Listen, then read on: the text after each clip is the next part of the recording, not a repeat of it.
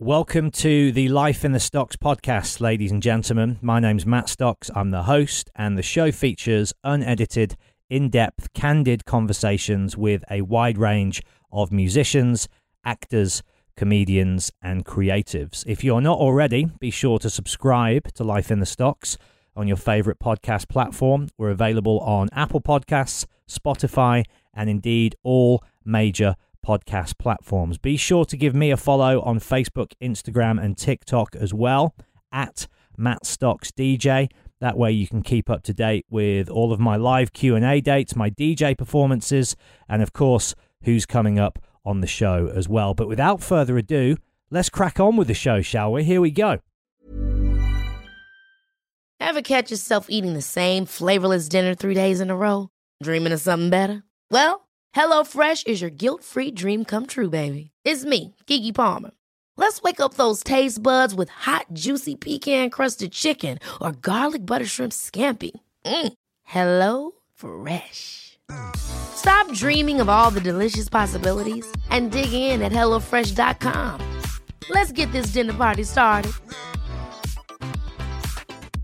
Hey, I'm Ryan Reynolds. At Mint Mobile, we like to do the opposite of what Big Wireless does. They charge you a lot, we charge you a little. So naturally, when they announced they'd be raising their prices due to inflation, we decided to deflate our prices due to not hating you. That's right. We're cutting the price of Mint Unlimited from $30 a month to just $15 a month. Give it a try at mintmobile.com/switch. $45 up front for 3 months plus taxes and fees. Promo rate for new customers for limited time. Unlimited more than 40 gigabytes per month. Slows full terms at mintmobile.com.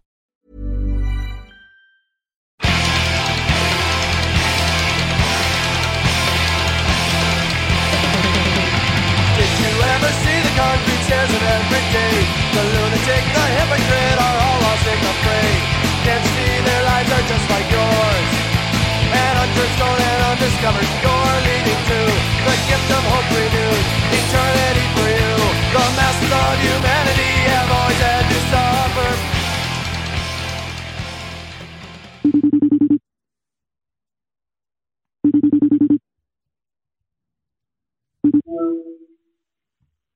Hello. Yes, Jay, how are you? I'm great. How are you doing? Yeah, I'm doing all right. A lot of walking. Good. That's keeping me sane. Walking? Yeah, getting out in the nature. And I moved out of the city. I left London 2 months ago now because all my work had dried up, basically. I DJ and I tour, and that's how I make the majority of my money. So with shows gone, I thought it's time to leave London and get out of the city, and that's what I've done. And yeah, it's been good. How about you? Are you LA based? Well, south. I'm in Orange County, but yeah, I'm in Southern California. I came back to the beach. I just moved down to Huntington Beach and said I'm just going to surf all the time because that's what I'd rather do. Well, that's there's worse ways to spend your time, isn't there? Yeah. Well, yeah. Yes. It's a pleasure to have you on the show, mate. I've been doing this for almost 4 years now, and one of the first episodes I did was with Dave Haas, and lovely guy, and we had a very deep, profound chat in the episode that we did, and he was at the early stages of his sobriety, and he was sort of telling me that you'd been a friend and a mentor to him in that regard, and since then I've kind of been following you, not to sound weird, but I've been following you on Instagram and stuff, and I just really like the vibe that you put out into the world, and the honesty with which you approach that subject from time to time on there. And yeah, man, so it's nice to sit down and talk with you. Hopefully we will get into some of that perhaps a little further down the line, but I don't want to jump straight in with the deep stuff. I'm open to anything. Lovely stuff. Well, that's my dream guest right there, Jay. And I spoke to Joey Cape when you guys were last over in the UK doing the Gimmies run, and again, Joey was telling me a lot about the early LA punk scene and some of those shows and bands, and he was like, oh, you've really got to get Jay on this show because he just remembers all that stuff way better than me. So that's kind of where I'd like to begin, if that's cool, is Sure. Your introduction to punk growing up, whether it was a record or a person or a show. How did that light bulb get switched on for you? Well, I had a friend that I went to school with named Matt Olsheber, who had an older brother named Robert. who was really a music aficionado. I mean, he was, you know, an 18-year-old older brother. Oh, that's a reminder that I'm doing an interview. He was, you know, I guess he was probably 17 or 18, and we were maybe 13, 14. But he had just an amazing record collection, and so there were things like the Pistols and the MC5 and Blondie and Devo and just, you know, all the stuff that was coming out that was new and exciting. But, you know, when you were a 13-year-old kid, you were just barely getting out of, you know, whatever your comedy rock show thing was. And so that was the first time I'd heard the Pistols was at this guy's house. And I didn't think much of it because it was brash to me as a kid. You're like, oh, what the hell? Yeah. But I got it. Sometime later that year, I'm pretty sure it was that same year, there was a television show, The Year in Review. And it featured, like, the last 15 minutes of this television show was dedicated to the Sex Pistols and, like, how outrageous they were. And like, look at these people and this whole punk rock thing. And I was 13, 14, and I just was watching this and I said, that's it, I'm done. This is for me. And it really didn't have anything to do with the music as much as it had to do with just these people were just telling the world to fuck off, and I really liked that.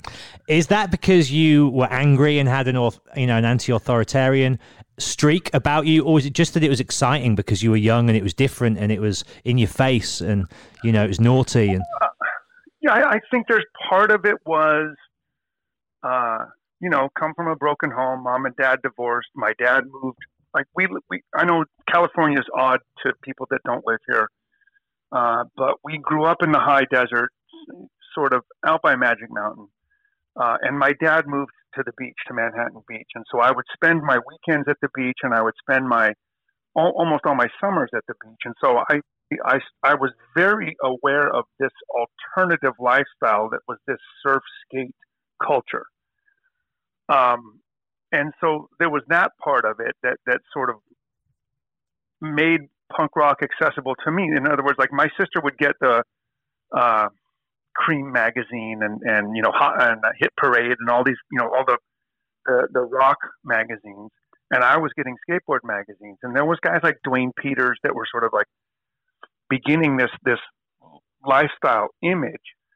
But even the guys like Dogtown with their just fuck this attitude that just spoke to me. I don't know why. I think it was part of the skate culture of that was initially sort of frowned upon by everybody because, oh, you do that. It's like, yeah, I do that. But I think that when I was old enough to really understand the lyrics of the music that was pulling me in, it was really the first time I heard Bodies. Because now I'd heard the Pistols at my friend's house, but there's only one or two songs. When I bought the record and now I've got the album and I'm listening to it and Bodies comes on and he says, fuck this and there's guys saying fuck on the record. And I'm like, wow, like, this is unheard of. This is just, I'd heard punk rock. I'd heard fast. You know, I got the excitement about it, but now this guy was swearing. And when you're a kid and someone's swearing on a record with that snarl, you're like, okay, I'm in. And then you start listening more intently to what they're saying. And that's when you find, for me, you start finding bands like The Jam and The Clash and the lyric and Elvis Costello. And these lyrics are more important than just saying, fuck this. And you're like, okay, this is how I feel. I'm too young to be able to say this, but he's putting it into words for me. These artists, these lyricists.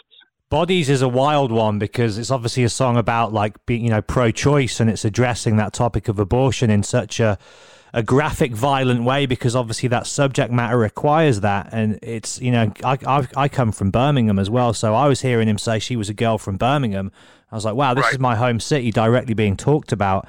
And I mean, that song for me now still is really affecting and unsettling, and it forces you to question life, doesn't it? Which is what all great provocative art, I think, should do. And I think that early scene and those early bands really did do that in a new way, didn't they? You know, from both sides of the pond.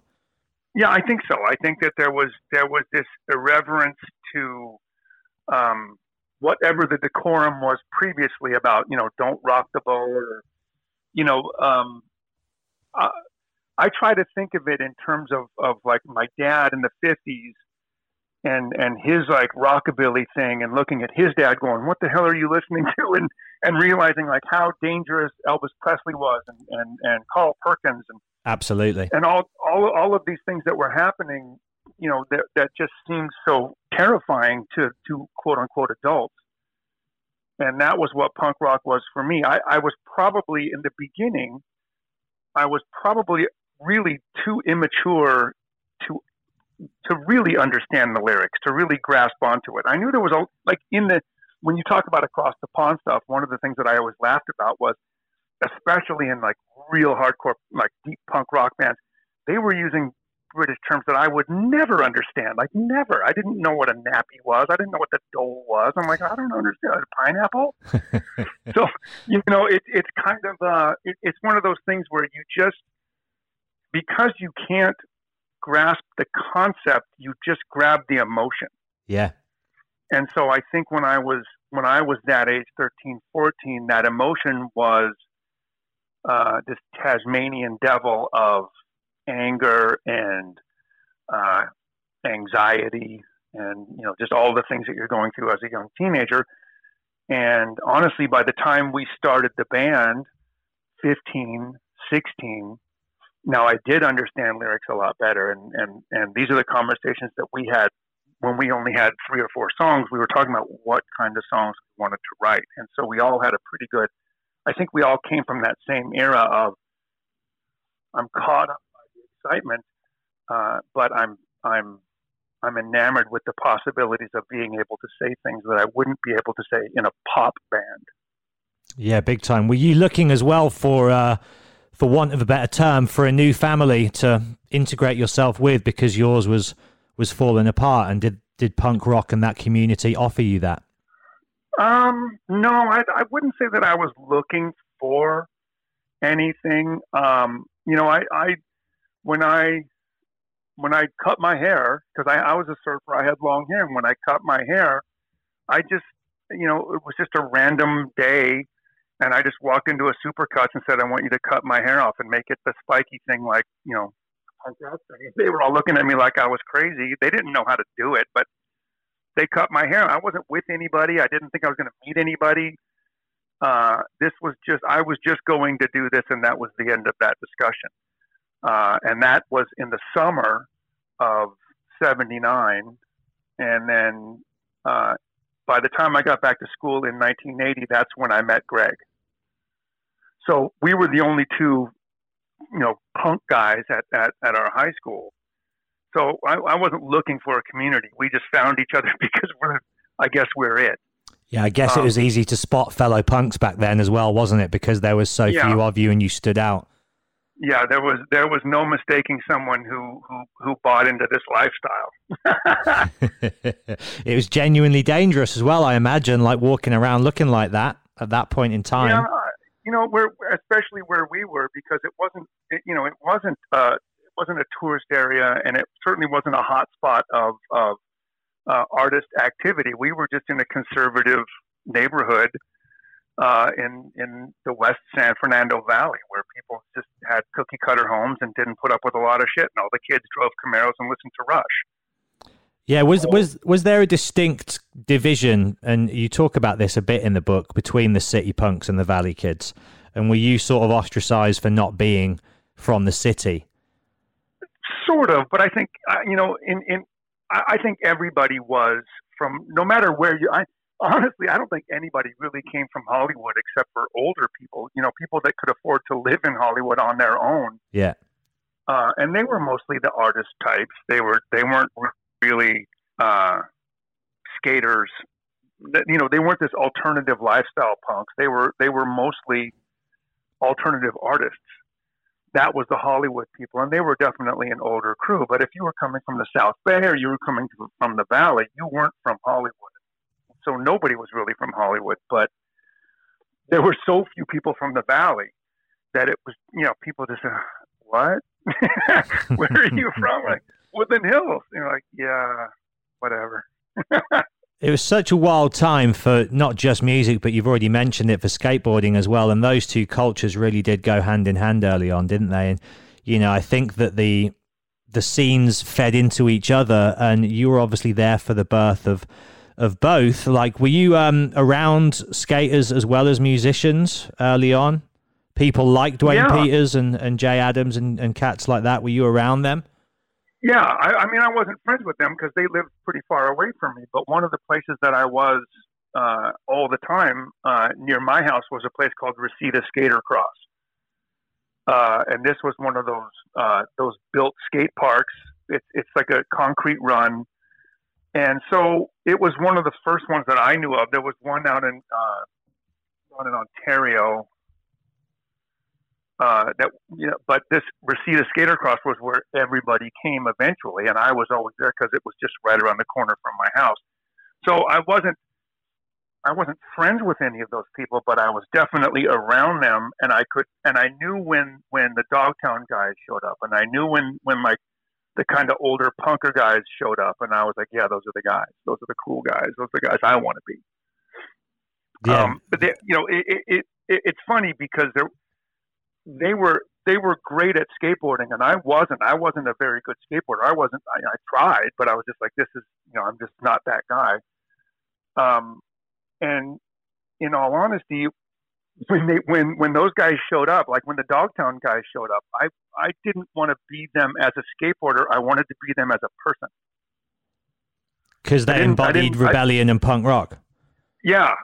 Like when Tony Alva and Jay Adams and the Muirs were there, and I'm just like, yeah, these guys are badass.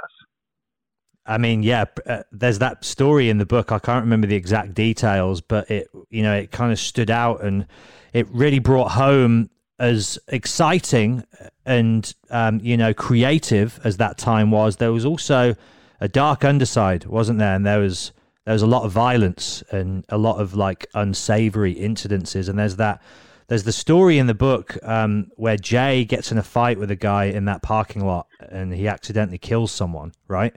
And didn't yeah, but it wasn't him. Just to clarify that, like, he did get in the fight with the guy, but this was one of the things that I always like when I told the cops, because they were saying it was him, and I said the funny thing was he was out cold, so it wasn't him, right? Because he may have started the fight, but that guy knocked him out, like knocked him right out. I was like, no, he was out cold on the ground. He didn't finish anything. So. And didn't you get arrested for that because you got identified as being there? I did. Yeah. I guess that was a moment when your parents must have realized, like, shit, he's running with a bad crowd. Yeah, but I don't think that there was any real way around that. It was just. It's not something that you can say it was inevitable, but I was just living that life, and when that happened at Okie Dogs, I didn't like it, but I can guarantee you it wasn't the first time I'd ever seen it happen. Yeah, and that was you talk about that violence at the shows, and just, I mean, honestly, it was just in LA in general. I hate to say that because it sounds like, I'm painting this picture of this dangerous city. But when you're a kid and you've already seen, and I don't mean just in the punk rock world, but you've just seen people die in front of you, whether they've been shot or stabbed or hit by a car or whatever, you kind of get jaded to all that. Where you're like, oh, there's another dead guy. Yeah. That makes sense, and I gather from a lot of those punk shows that it was common, wasn't it, for stabbings and fights and all of that? That was just like, it was there. It was part of the DNA. It definitely escalated, and there was always some shows where you knew it was going to be bad, maybe because of the bands that were playing.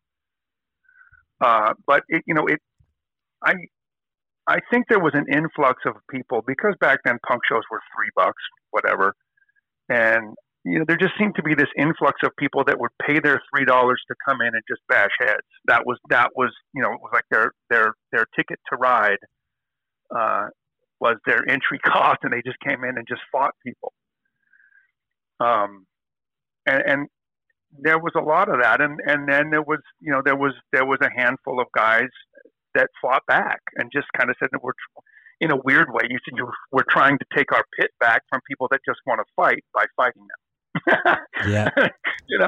I don't know if that really worked, but that's what happens when you're 17 years old and you think you have answers. Yeah. What about on the flip side to that, some happy memories from the legendary Starwood venue? That seems to be like a focal point of energy for this time and place, and for so many bands and moments. Like, that seemed to be the gathering spot, right? Is that safe to say?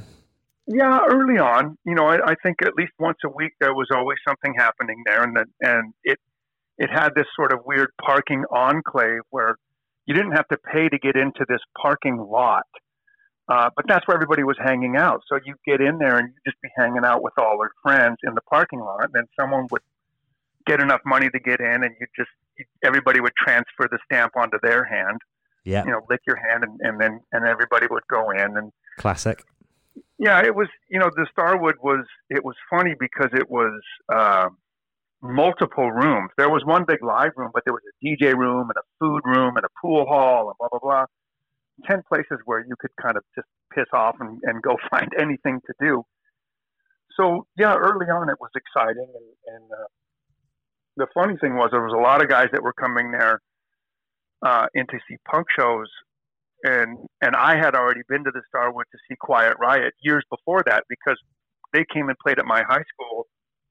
And I was like, Randy Rhoads is the greatest guitar player ever. So I just kind of followed him, and they're like, they're playing the Starwood. And I said, yeah, Mom, drive me to the Starwood. I'm going to go see this guy play guitar again. So I already knew what the Starwood was, which I shouldn't have, because, it's like, well, how do you know this place? It's like, I've been here a couple times. So many great bands at that time as well. Did you play your first show as Bad Religion with Social Distortion? Is that right? We did, yeah. Our actual first booked show was at a club that didn't open. Like they just, we had a booked show. We were going to go play, and then they never showed up to open the club. We all stood around outside and said, "I guess we're not playing." So the next show was with Social Distortion in Orange County, just in a warehouse full of people and a PA and it was just us and Social Distortion, and it was really terrifying, but I think that we all had a good enough time to want to do it again. Yeah, you say in the book, Steve Soto, who was, I guess, a good friend of yours, he gave you some advice early on, which was to always drink at least a 6-pack before you play, and that will get rid of the pre-show nerves. The heebie-jeebies. Well, yeah, I mean, sober, me, totally stone cold sober, thrown up all over the place before we played because I was so nervous. Wow. But that's just I don't know. I can remember that feeling of it's like this anxious enjoyment. Like you're going to get on this roller coaster that is terrifying, but you'll be okay. Yeah. And we'd had never played in front of people before, so that was sort of what was terrifying about it, I guess. I never really thought about what was terrifying, but it was. But I guess the good part about being in a band is that the other guys are like, "Come on, let's go do this." You're like, "Yeah, let's do this," and then you go out and play your 8 songs, and everybody's fine. Was it a supportive, like, encouraging community and scene? Did all of you as bands, lift each other up and spur each other on? Or was there a kind of healthy competitive element going on as well? Like, what was it like with bands like Social Distortion and Adolescence and Bad Religion? It was a little bit of both. I think that, we were what I call the third wave of this Southern California punk rock. And so the bands like Social Distortion and TSOL and us and the Adolescents, and so we're part of this wave, and so we were always supportive of each other, but also competitive, like wanting to do as good as they were doing or whatever they were doing. The next level up guys, the Circle Jerks, Black Flag, they were our mentors. So we just kind of looked at them to, like, lead the way, and we were just the kids, and they were sort of the grown-ups. And then the first wave was like the screamers and the weirdos, and those were like the old guard, where you just like we don't even talk to those guys because we don't know anybody. But that third wave, we were all friends and competitive and super helpful to each other. Loaning gear. If we get a show, we would put them on the show. They would always put us on the shows. So, if it was, one show, the Adolescents were playing a show, and I guess coincidentally, all of Bad Religion showed up. Me, Greg, Brett, and Jay Ziskraut all showed. No, it was actually Pete Feinstone showed up at a show that the Adolescents were playing, and they just said, "You guys go play like 4 songs before we play." We weren't on the bill or anything. They just said, "You guys go play our gear," and we're like, "Yeah, okay." So that kind of thing was always happening. Amazing. And was Soto a good pal of yours over the years? Did you remain close? Yeah. I mean, we all kind of. I mean, there was definitely a lot of years there where we didn't see each other because most of the bands broke up. Kind of us included, and just sort of got on with their lives. And then by the time we came back and did Suffer, we just sort of, there wasn't anybody really left. The Adolescents had sort of splintered into 1,000 bands, and TSOL was a different TSOL. And I think Mike Ness may have been in jail. But yeah, there just wasn't a scene to come back to with that kind of support. We tried to help each other out as we were moving along, but it wasn't the same. What was Mike like as a young man? He fascinates me as a figure. He's like the Johnny Cash of punk rock, isn't he? Yeah, I think so. I mean, he's more that now than he was then. Right. But I think that's something that he sort of found his way. Mike was just, it was funny. The whole Social D crew they were very fucking cool. They were the guys. Always had chicks around them and stuff like that. Yeah, God, I swear to God, they all had these Volvos. I don't know if you've ever seen these things. Volvo makes this car that looks like a 1940s, like gangster car. Yeah, I can imagine it. Yeah. But they're little. They're not tiny, but they're like a smaller version of this, full gangster car.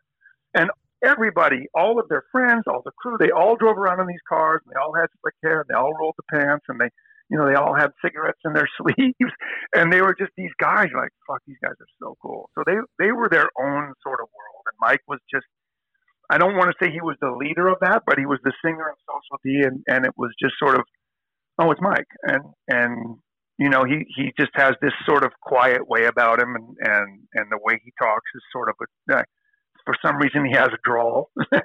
Yeah. And you're like, all right, cool. Yeah, they're interesting bands, all of them, yourselves included. Like, everybody was unique and different. Although you were part of a community and a scene, everybody had something unique to offer. And, I know Circle Jerks, kind of, you were saying, just came a little bit before you, but your stories were very intertwined, it seemed like, in those early days. A lot of shows together, and on many ways you couldn't have had two more different bands, kind of, with the lyrical content and the approach. Like, one's this kind of very irreverent, party, destructive, chaotic group. Obviously you guys are a bit more considered and thoughtful and political, but I gather you played like loads and loads of shows together coming up, right? We did, but I mean, when you say loads and loads, it wasn't hundreds, tens. So we played with them a lot, but it may have been more to do with just there were fewer bands. Right. Yeah. That makes sense. There just really weren't that many bands to choose from, and we learned sort of early on that one way to get shows was basically just to play for cheap. And don't be saying like, well, we want $100. It's like, no, we'll play for beer. So just to make it happen. Yeah. Well, yeah, because then you get put on these bills, and it was funny. A lot of the promoters, for some reason, really believed in us. They believed in us enough to call us when the Ramones came to town, or Discharge was playing at the Santa Monica Civic. So it's like, all right, we're getting these calls, so there's something there. It may have been more to do with from my point of view, being where we are now, I would say the Circle Jerks probably had more to do with putting us on their shows than anything else. Because I know Keith liked us and Greg liked us and Lucky liked us. I don't think Roger knew we were even alive.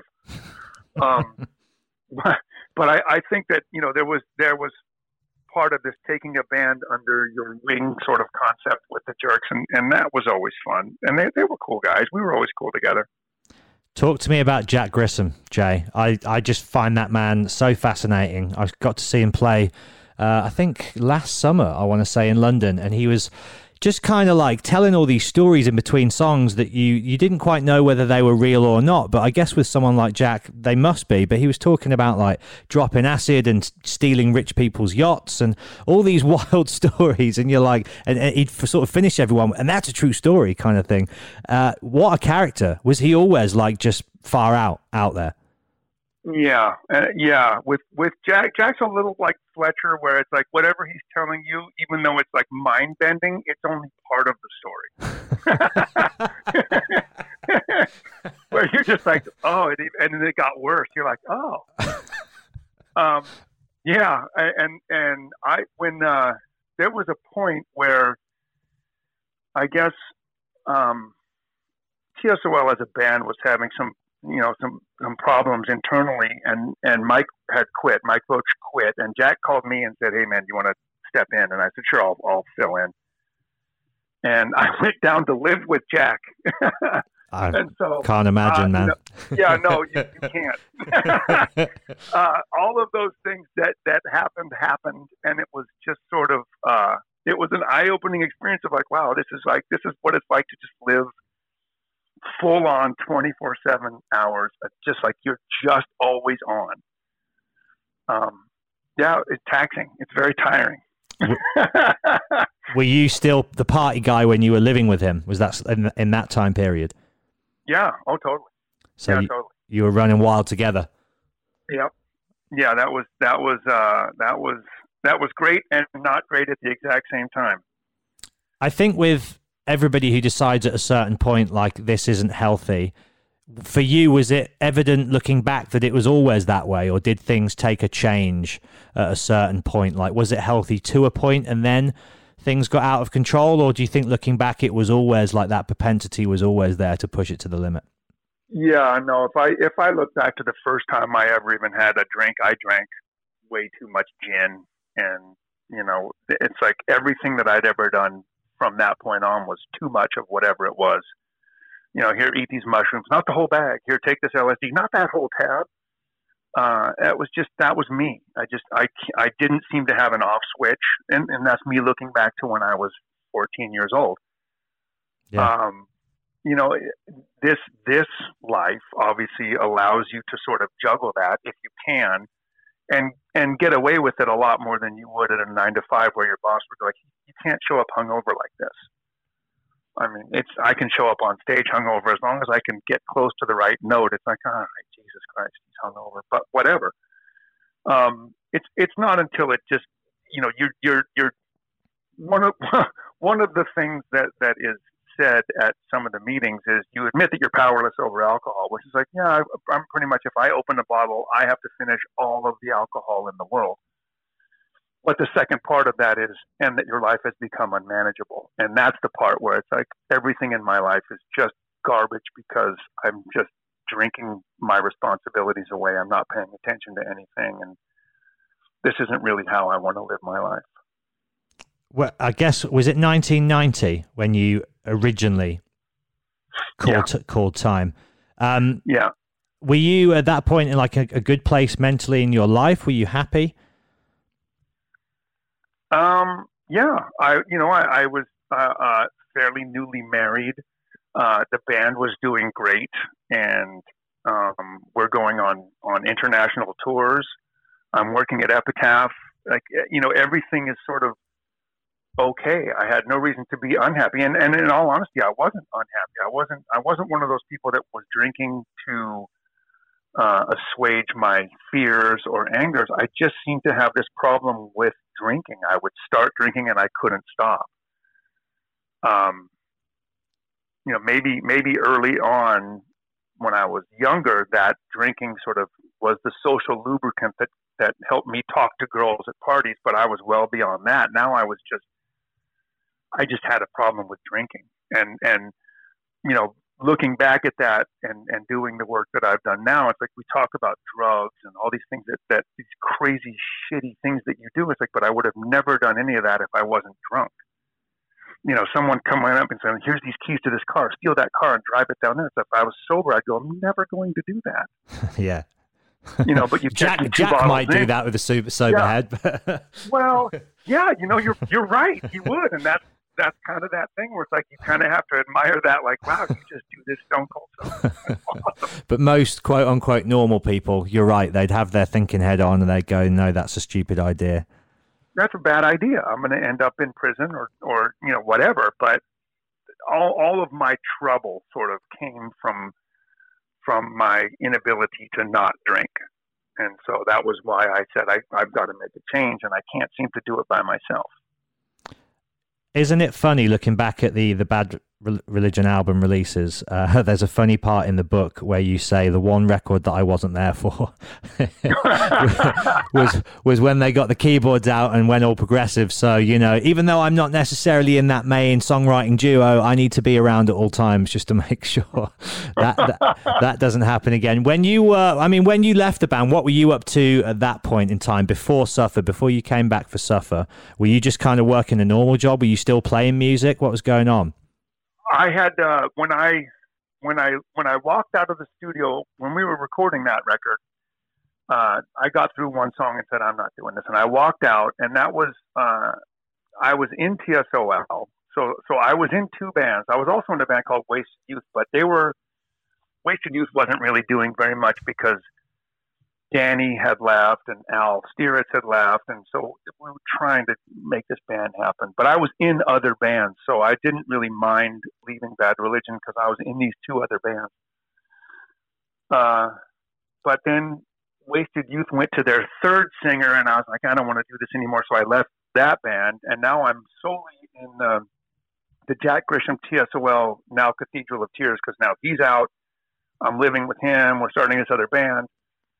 And it was living there was a little too much for me, so I came back to live with my mom, and they just got another bass player and went and started playing shows without me, and I went, I guess I'm out. And that was a moment, probably 84, 85, where I just sold all my gear. I said I don't want to play music anymore because it's just disappointing. So I sold everything I had, and I met a girl that Greg had actually been dating years before, and ran into her, and we started dating, and her dad had a machine shop where he just made, you know, screws for NASA and parts for hand grenades or whatever. And I went to work in a machine shop, and so I made little precision parts for 9 hours a day. But I don't know if I was happy, but I just kind of figured that was what was going to be my life. Yeah. And then after a couple of years of that, Greg Hetson called me because Flea was playing bass in the Circle Jerks and had left because obviously the Chili Peppers were now the biggest band in the world. And Greg called me and asked me if I wanted to play. And I said, I don't have any gear, but I think I do want to play.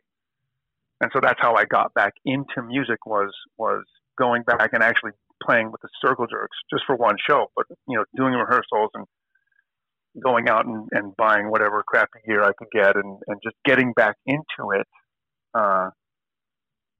That just, you know, then after I did that, then Greg Graffin called me and said, hey, you know, you want to get back into Bad Religion, and that was 86-ish. And I said, yeah, I really enjoyed my time with the Circle Jerks. I think, you know, I missed playing, I missed being in a band, and that was 36 years ago. So things worked out all right. It's interesting, isn't it? I think certain people can. I heard you on another podcast actually saying that your son, who used to play with Dave, had done it for a while and was like, yeah, that was, a fun experience, but that's not for me. I'm going to go and just work and stay at home and not be the on-the-road tour guy. And I think with some people, you're not complete unless you're doing it, right? And that's not necessarily just touring and being on the road, but I mean being in a band and being a part of that world. I think for some people, it's like if you're not doing that, you're not quite whole, because that's what you're destined to do. I believe in that anyway. I think so. My wife is a painter, and she wakes up in the morning, 4:30, 5 o'clock in the morning, and just heads off to the studio before any of us are in the house or awake. And she's in the studio painting every day. And she doesn't have to. Nobody's paying her to be there. She's just painting and working on stuff, and that's her passion. She's just driven by this and has been since I met her. I love the painting that she did for the Cokie the Clown record. I thought it was so good. It was really good. It was actually really terrifying. I'm like, wow, that's really good. That's actually sad. It is, isn't it? It's heartbreaking. Yeah, it's heartbreaking. She did a great job with that. But I think that I think a lot of people play music, but when you get addicted to that whole thing, that's hard to break out of. And like you said, some people are just destined to do this. It's like, I told my son, I told Miles, he was playing bass with Dave, and I said, you're technically a better bass player than I will ever be. Already. I love it. And he's just a massive metal guitar player. He's a phenomenal guitar player. It was funny. He said, he's playing guitar, doing all these leads, and he goes, I just want to get better. And so I called Dave Nassy, and I said, hey, can you give Miles some lessons about like full metal stuff? And so like a couple of years with Dave Nassy, and Miles was just a monster. And now he's playing bass with Dave Haas. But I told him, I said, look, you're better than I'll ever be, but I can walk out in front of 100,000 people and not freak out and not forget notes because I'm comfortable doing that. Yeah.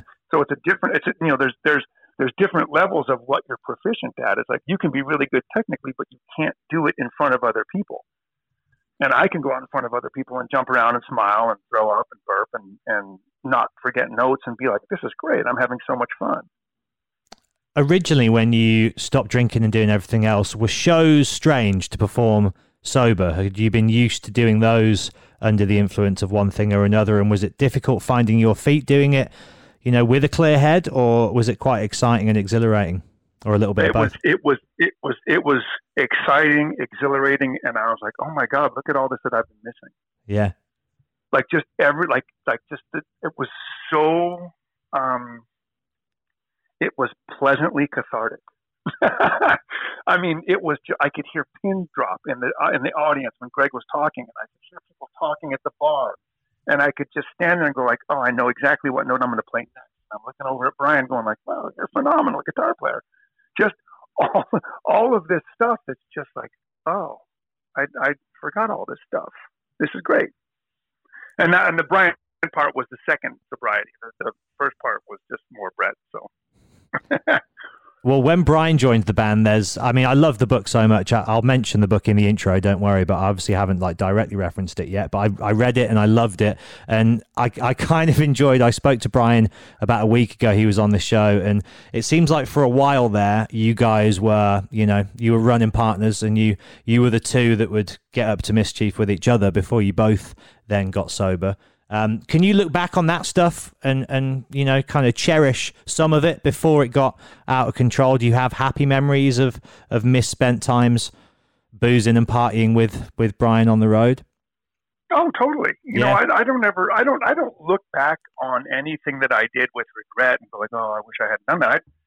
I do.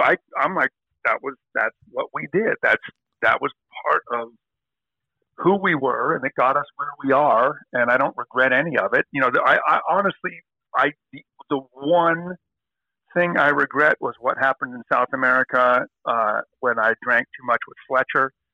That's the one drinking thing that I regret, because that actually affected the show. And I don't think that anything that I'd ever done before or after that affected the show the way that did. That was really just, I can't play a note. I shouldn't be out here right now. This is but I don't remember any of it. This is just what I've been told. So that's, okay. So of 40 years, that's my one and only regret. That's pretty good going, isn't it? And thankfully, the days bad. before smartphones as well. So hopefully, there's no footage of it on YouTube, right? I keep waiting for it to show up, but I haven't seen anything yet. You got away with it then.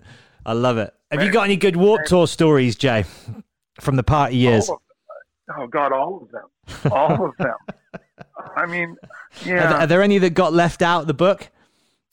All of them. We didn't talk about, we just didn't talk about a lot of the stuff that happened on the Warped Tour because the Warped Tour was, it's its own beast, right? It was, and during the day, everybody's there and you're playing your show and you're doing whatever. Not much, during the day there was a little bit of buffoonery, but usually not much. But it was when everybody left and it was dark outside that just, everybody just lost their minds because we were you're in the middle of a field at summer camp and you got nothing better to do than take drugs and float down a river on a raft. It's like, okay, cool. So, there wasn't the most of it was just sort of pleasant, drunken barbecuing, for lack of a better word. Yeah, summer camp on the road.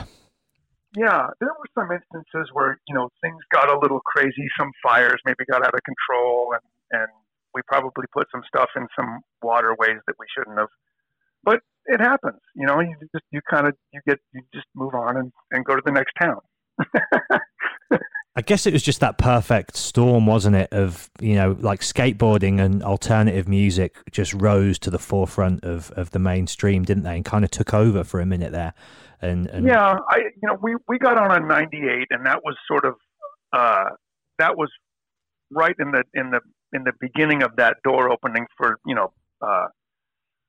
the X Games and Tony Hawk Pro Skater, and everything's just sort of blowing up in terms of this Southern California lifestyle that you're presenting to the world. Yep. And so there was good, 4 or 5 years there where it was, for lack of a better word, I would say that it was dangerous. And eventually that danger started taking its toll on Kevin Lyman and his insurance policies, because the first thing to go was the motocross guys, which was my favorite part. Was like, these guys were my buddies, and watching these guys made us look like idiots. Then the big skateboard pipe goes out, and all these things start leaving because you can't manage that. So I always look back and say those unmanageable years, 97, 98, maybe 2002, were that was the time where the Warped Tour was at its most dangerous. And then it just gets a little, I don't want to say corporate, but it just gets a little safe and sane. Yeah, that makes sense. And I guess everything has its run as well, doesn't it? Like all good things, eventually, particularly when they're successful and popular, they can never quite retain that, I don't know, naivety almost and purity that they have to start out. Yeah, that's the hard part to, in any art, the hard part to keep hold of is that naivete, because that's what got you here, not knowing any better. I didn't know the rules. Therefore, I broke them and made my own rules that everybody liked. And you try to not ever forget that. You try to always remember, breaking the rules is what got you here. Ever catch yourself eating the same flavorless dinner 3 days in a row? Dreaming of something better? Well, HelloFresh is your guilt-free dream come true, baby. It's me, Keke Palmer. Let's wake up those taste buds with hot, juicy pecan-crusted chicken or garlic butter shrimp scampi. Hello Fresh. Stop dreaming of all the delicious possibilities and dig in at HelloFresh.com. Let's get this dinner party started. Hiring for your small business? If you're not looking for professionals on LinkedIn, you're looking in the wrong place. That's like looking for your car keys in a fish tank. LinkedIn helps you hire professionals you can't find anywhere else, even those who aren't actively searching for a new job but might be open to the perfect role. In a given month, over 70% of LinkedIn users don't even visit other leading job sites. So start looking in the right place. With LinkedIn, you can hire professionals like a professional. Post your free job on linkedin.com/achieve today. Hey, it's Paige DeSorbo from Giggly Squad. High quality fashion without the price tag. Say hello to Quince. I'm snagging high-end essentials like cozy cashmere sweaters, sleek leather jackets, fine jewelry, and so much more. With Quince being 50 to 80% less than similar brands. And they partner with factories that prioritize safe, ethical, and responsible manufacturing. I love that. Luxury quality within reach. Go to quince.com/style to get free shipping and 365-day returns on your next order. Quince.com/style. What's really interesting about the story of your band is it's so linked to just the story of punk as a whole in the US.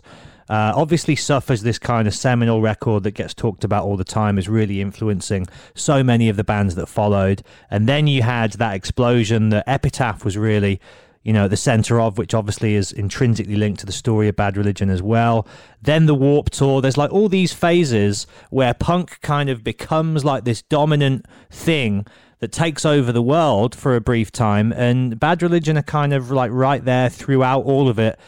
And it's amazing when so many bands that you came up with, mainly just did sort of one record that stood out and inspired people, and then either bands break up or they do one more and then they break up. But you guys were there at the start, and you're still there now, 40 years in. It's wild. What do you think the secret to the longevity of this band has been, if you could even answer that?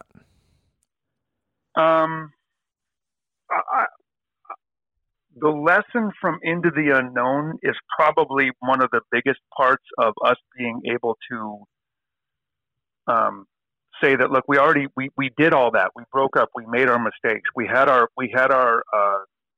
ego balloon popped, and that always helped us to put ourselves in check.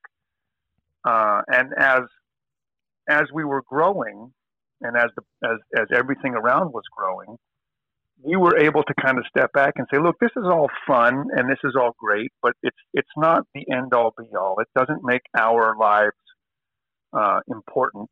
This is something that we do together, but individually we all have things that are important in our lives.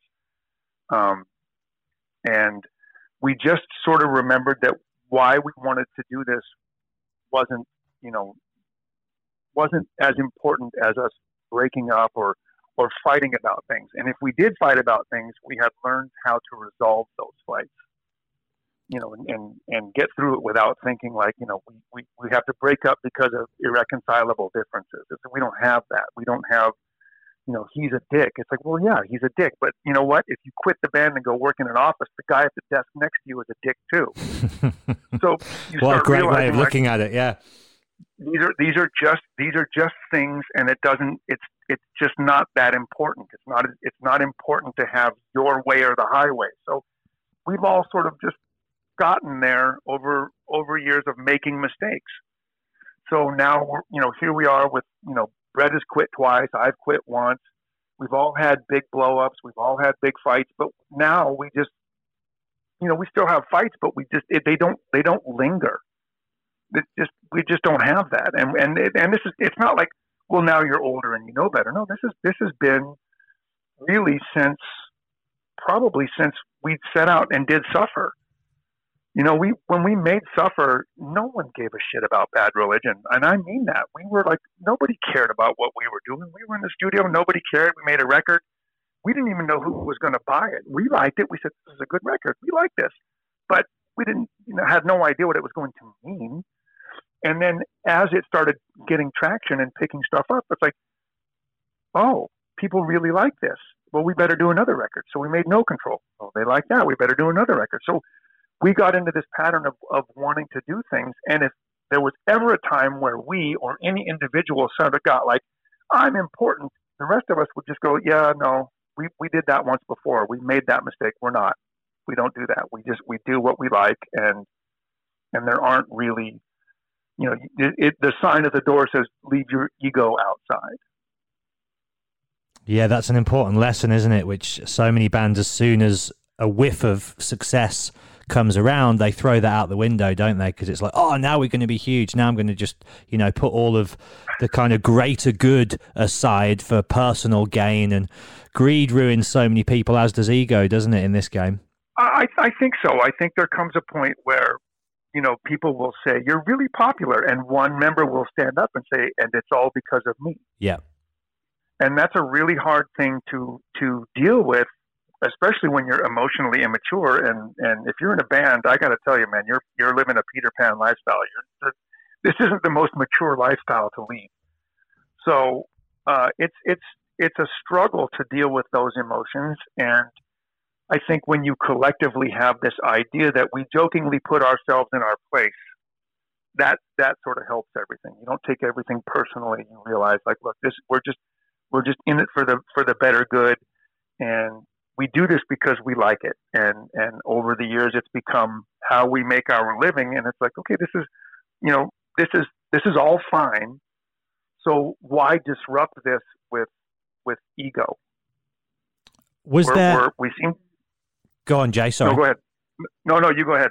I was going to say, was there anything that you talked about in the book that came up in the book that helped resolve certain issues that were perhaps kind of not quite fully resolved? Like, was there anything that came up where you thought, oh, it'd be good to just air this and finally talk about this openly? And was there any moments like that where the process of creating this book brought about real closure for yourself or for... No. Honestly, I think that as the book was sort of unfolding and becoming the book that it is, we're never that far apart from each other, especially, this year doesn't count, but as the book was being written, Jim was out on the bus with us. And so, you see that you spend, 26 hours a day with each other. You're just constantly with each other. And so if you're talking to Jim about something that Brian has never heard before, he's just right there saying, like, I didn't know that happened. And so now you're having that conversation.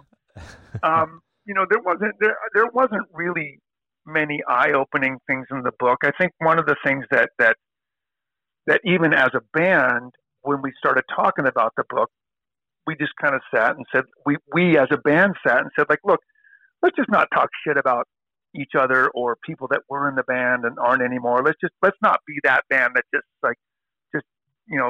writes a dirty book. What's the point of that? Yeah. We can save that book for when it's over. The truth, the whole truth, and nothing but the truth. So help us God. Yeah, they're just. I mean, it's not. It wasn't like there was like, oh man, I can't wait to tell this story.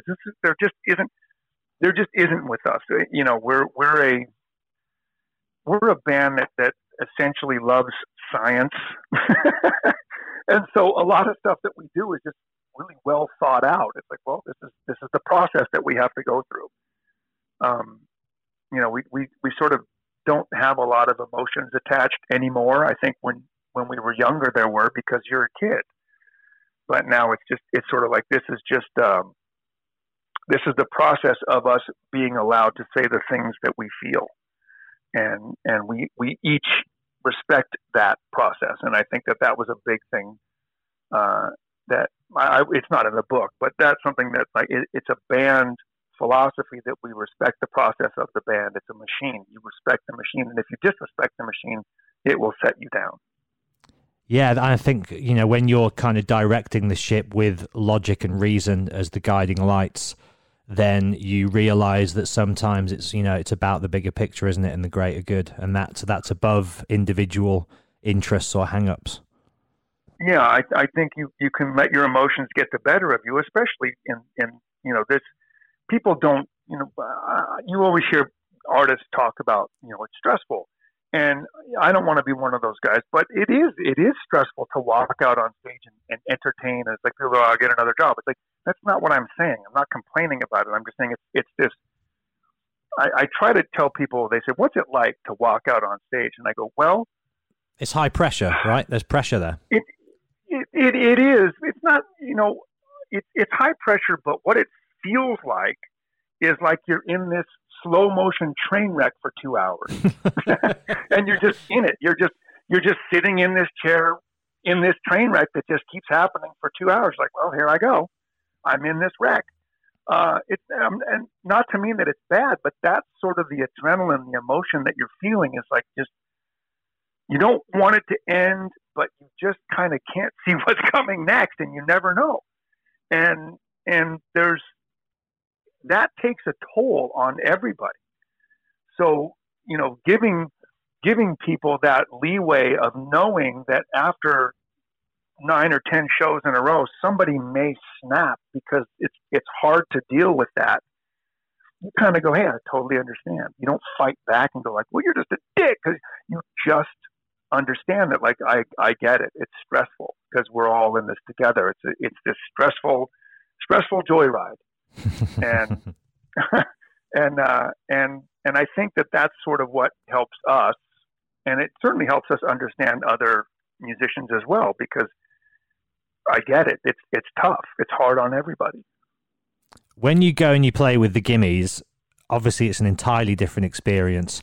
Put me in the kind of the psychological picture of what it's like going from Bad Religion to then going out and I guess what feels like just having unadulterated fun with that band, who are such a hilarious, entertaining group. Is it just a nice change of pace for you as a musician and as a person to just break things up in that way and go out with them and mix it up? Yeah, that's sort of the, like one of the philosophies of bass guitar is learn everything and then throw it all away. And that's whatever. I've never known what the hell that meant until I got in the Gimmies, and that's like, so learn everything, take everything that I know and play it all at the same time. and there just aren't rules. There's just this desire to be as entertaining as humanly possible. And the amount of fun that because in Bad Religion, if you kind of just really blow it on stage, you're raising your hand and you're feeling pretty bad about, like, oh God, I fucked that song up so bad. But with the Gimmies, you're like, I wonder how much more I can fuck this up. Because you kind of want to. You're like, oh man, I'm making this terrible. This is great. Do you rehearse together a lot before you go out on tour, or not? Does everybody just kind of learn the songs on their own? Yeah, you learn the songs on your own, and if you don't know the songs when you walk out on stage, you're punished. So that's every show is rehearsal for tomorrow night. Every single show is rehearsal for tomorrow night. Tomorrow night we'll get it. Tomorrow night we'll get it. Yeah, totally. Doesn't matter. You could yeah. You're playing the biggest stadium in the world, and tomorrow night's show is more important. Tonight is just practice for tomorrow night. What are your favorite songs to play with the Gimmies? Have you got any particular favorites? I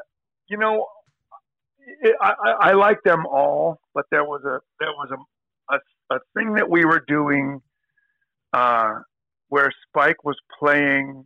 He was playing a Bowie song, and he was singing it in German. Heroes. He was doing Bowie Heroes, and me and Scott Shiflett were kind of backing him, and Scott was sort of playing this really haunting guitar, and I was trying to hold that one line down. And there's not much to it, but for some reason, like being out with Spike when he's playing the ukulele and singing, and we're just sort of backing him. That every night that would just make the hair on the back of my neck stand up, and I thought, this is so good. This is real. You know what I mean by that? This is why I do all music. This is why I play all music, is to be here right now doing this right now, because this is everything that I ever thought when I was 13 watching Randy Rhoads at the Starwood. This is everything I ever thought it would be. Yeah, he's a real artist, Spike is. He's got an amazing voice. Amazing voice. Yeah, he does. And he's just there. He is just a genuine talent. And it's really, it's a privilege to stand behind him and watch him at work and go like, this is great. Yeah, this is great. Scott's amazing as well. Amazing bassist, amazing guitarist. He's just like a proper musical virtuoso, isn't he, that dude? Yeah, he's the real deal. Scott Shiflett is the real deal. He's that guy. He's the one that we all wanted to be when we were kids. There are a lot of people who can mimic guys like Scott, but there are very few guys like Scott. Eddie Van Halen was one of them, where it's like, look, people can sound like Eddie, but that's only because Eddie already did it. There are very few people that are that innovative, where you're like, wow, I didn't think that was possible. Yeah, R.I.P. Edward. Yeah. That was a sad loss, wasn't it, yesterday? What was really beautiful and touching about that, though, was just, and I'm sure it's the same for you if you're on there, like my entire timeline on Twitter, Facebook, Instagram, everything was just Eddie Van Halen tributes everywhere. It was lovely. Yeah, across all musical genres. It came on my phone, and I actually had to sit down. I was like, wow, and I sat down and I thought about it for a minute. Just took a couple of deep breaths, because it really that when your life flashes before your eyes, and it takes you back to 1977 with headphones on, listening to Van Halen 1 and thinking, I've never heard anything like this. Yeah, man. Eruption, just changed the game, yeah, didn't it? Totally. That just his playing definitely changed all guitar tone from that moment forward, and what was possible on guitar. Jay, this has been a really good chat. I've really enjoyed it. Thank you very much for taking the time and hanging out. Thanks, and coming on the show. I'd love to finish the conversation just with a little bit of reflection on both Brett and Greg. Obviously, you've known the pair of them for forever. It's a very unique relationship, and they're both just, Brett as a businessman and a record boss, and Greg as a lyricist, the pair of them as songwriters together. As a friend and as a collaborator and as a bandmate, what do those two dudes represent to you as creative forces and as, friends in your life and your band? It's funny because I take the business part from Brett out of that picture, because I worked with Brett at Epitaph for enough years to have watched his decision making and think he's 2 steps out of the box in the forward thinking that he had to get Epitaph where it was. It was mind boggling to be part of that and watch his business acumen grow and his processes to get that label where it is. But as band members and partners, it's really, really simple. Brett, as a lyricist as well, Brett writes his own lyrics for his songs. Yeah. Brett is the romantic, the always searching romantic, looking for retribution and salvation.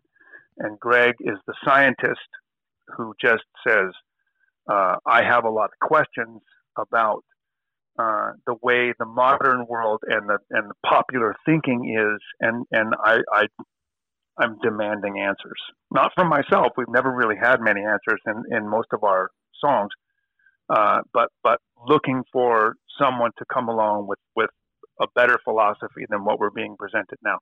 So those two things, the romantic and the scientist, it's the tennis match of Bad Religion, and it's why it works as having those two as songwriters, because if it's all science, it's not any good. If it's all romantic, it's I'm not saying it's not any good, it's just not the same. And having these two bounce back and forth between,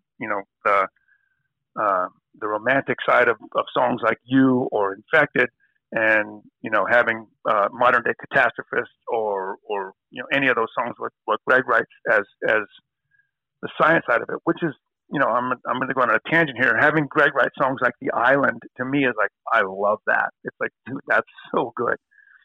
Or Changing Tide, where you're like, that's just so, but that's also science. So I'm kind of going off on a tangent because I love these guys. No, tangents are good, my friend. Tangents are good. But yeah, it's having those two together is how this works. I always tell people that Brett and I dropped out of school. I dropped out in 10th grade, and Brett dropped out in 12th grade. And Greg obviously went on to get his PhD from Cornell. But the three of us never stopped learning. And all of my education and most of what I know and who I am has come in these long van rides where we just talked about everything, quantum physics, religion, geology, music theory. We just talked and talked and talked and never stopped, having this voracious appetite for learning. And that has translated into the band as well. That's the total definition of life for me, is when you get to engage and communicate on a personal level with the people that you share the experience and the journey with, and you get to actually, as you say, form opinions and get insights and really kind of just hash out these big questions and topics. I love that shit. It would be mind-boggling to sit in silence in a van, or just, I don't want to bag on anybody, but just talking about, to see that chick, it's like, I don't know. We have to talk about gravity. Well, here's something that I've noticed a lot more with today, which is really saddening and annoying, is, I'll be on buses or in vans with bands kind of a younger generation, and they'll all just be on their phones, head down on their phone, not talking to each other at all. And you're there trying to chat to people and get a conversation going, and everyone's like, I'd rather be on fucking Snapchat or something. It's so frustrating. Yeah. But they're the bands that last, though, right? The bands that can be out on the road and the conversation never runs dry. I think, and it certainly it leads to more material for writing albums. All of these things that you're constantly aware of how you feel as a person, and your friends around you are prodding you. Well, why do you feel that way? And it's just opening up all these pages of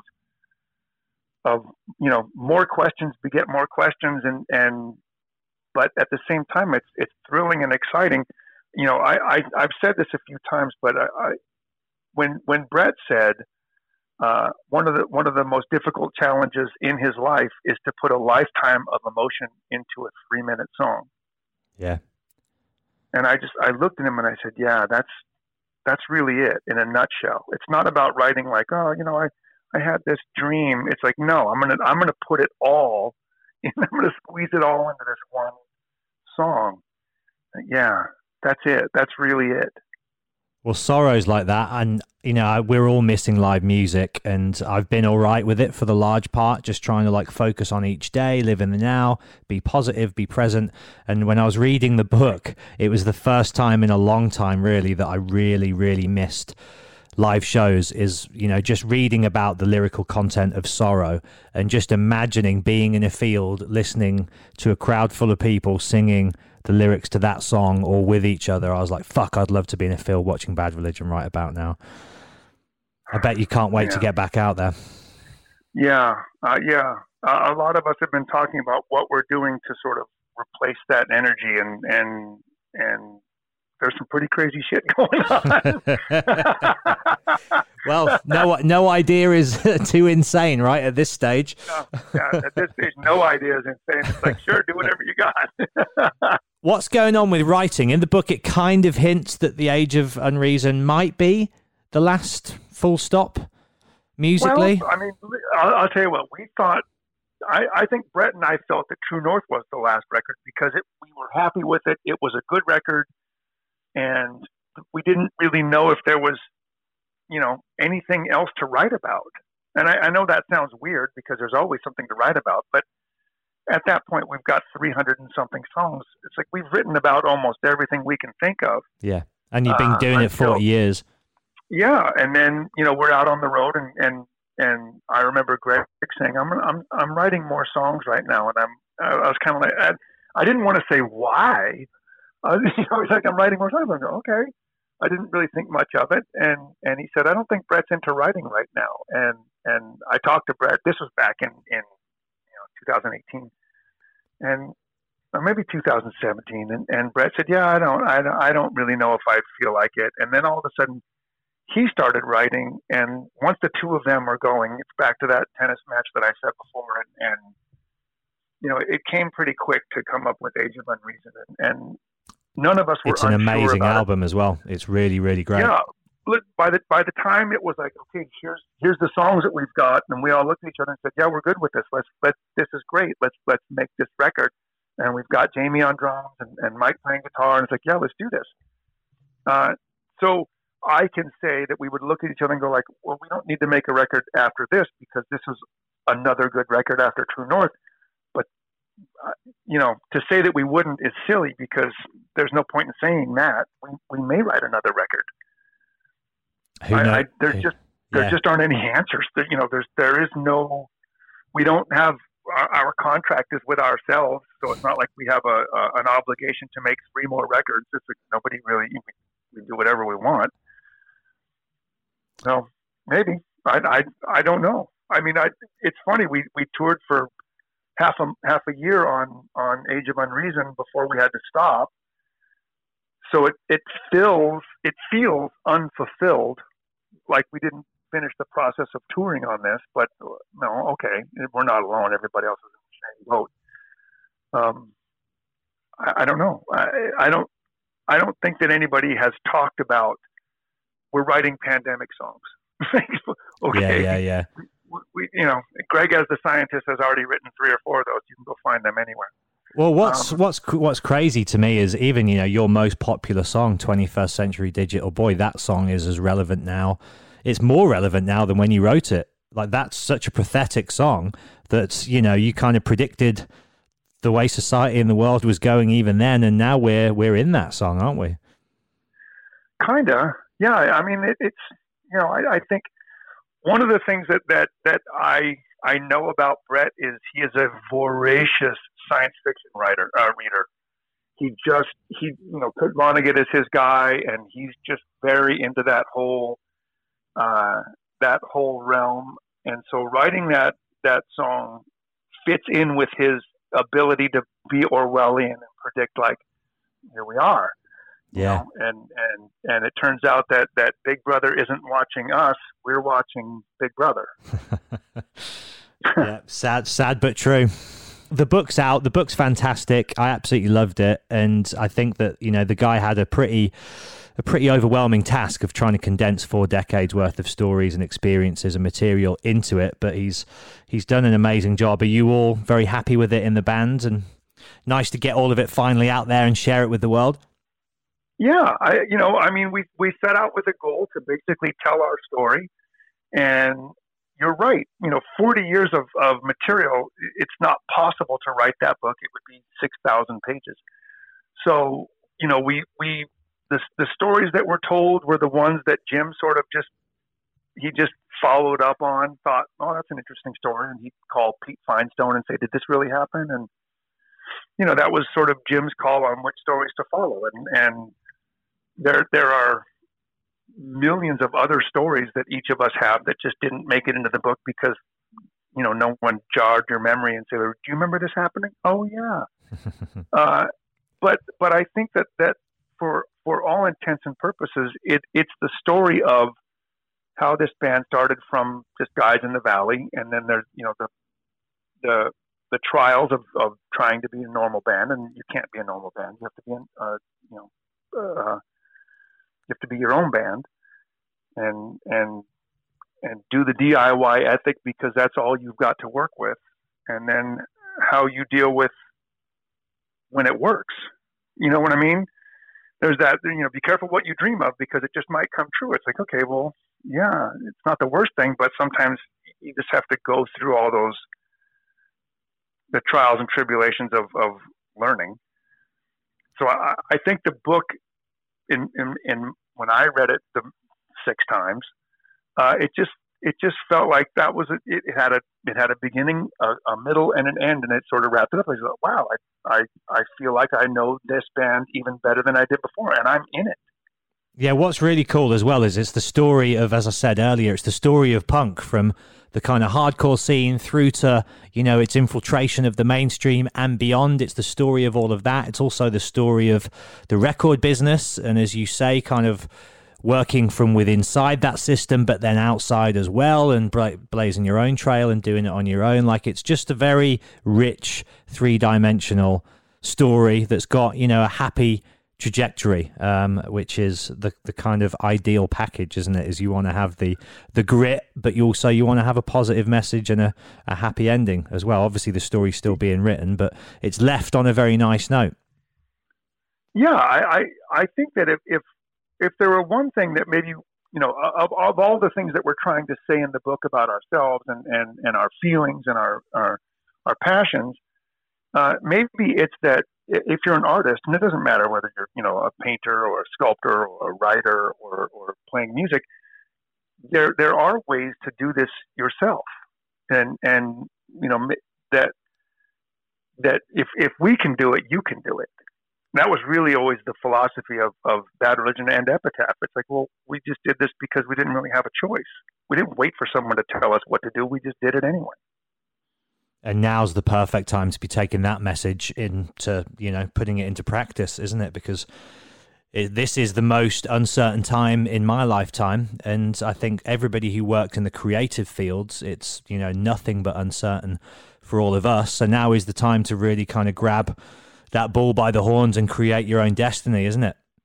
I think so. I think it's also important to, define your passion. And I think a lot of times people mistake passion with fame or a paycheck. I can't tell you the number of people that have come up to me and said, like, oh, I used to play bass guitar in high school. And I said, what happened? Well, I got married. I had kids. I went to school. I got a job. I had a job. Why did you stop playing? Well, it wasn't successful. I go, but I play all day long. I would play forever if I wasn't in a band because I just like playing music. I never don't have a guitar in my hand. So much like my wife who paints, this wasn't a ticket out. Playing music wasn't like, this is how I'm going to get out of here. I never thought like that. We didn't think we were ever going to be anything, just four guys in a garage. And, that's that part of like the passion to want to do this is what should be driving all creativity. And if you firmly believe that what you're doing is your value, then it doesn't matter whether people like it or not. No, I like it, and that's enough. Amen to that. Jay Bentley, you're a good man.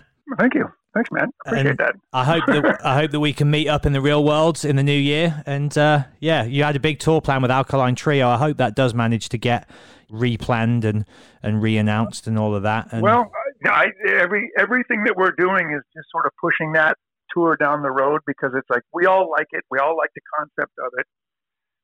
And I know that the only kind of hurdle in there is Blink wants to get it out on the road as well.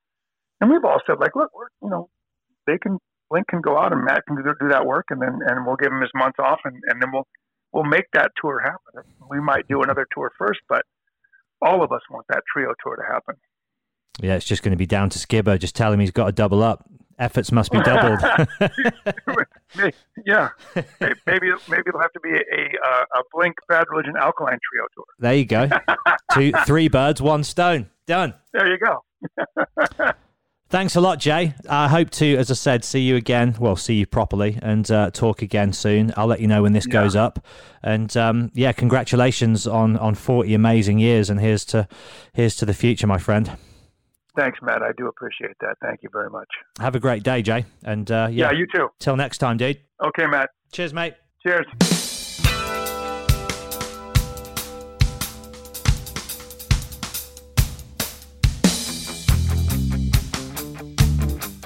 Father, can you hear me? How have I let you down? I curse the day that I was born, and all the sorrow in this world. Let me take you to the hurting ground. Planning for your next trip? Elevate your travel style with Quince. Quince has all the jet-setting essentials you'll want for your next getaway, like European linen, premium luggage options, buttery soft Italian leather bags, and so much more. And it's all priced at 50 to 80% less than similar brands. Plus, Quince only works with factories that use safe and ethical manufacturing practices. Pack your bags with high-quality essentials you'll be wearing for vacations to come with Quince. Go to quince.com/trip for free shipping and 365-day returns. Hold up. What was that? Boring. No flavor. That was as bad as those leftovers you ate all week. Keke Palmer here, and it's time to say hello to something fresh and guilt-free. Hello Fresh. Jazz up dinner with pecan-crusted chicken or garlic butter shrimp scampi. Now that's music to my mouth. Hello Fresh. Let's get this dinner party started. Discover all the delicious possibilities at HelloFresh.com.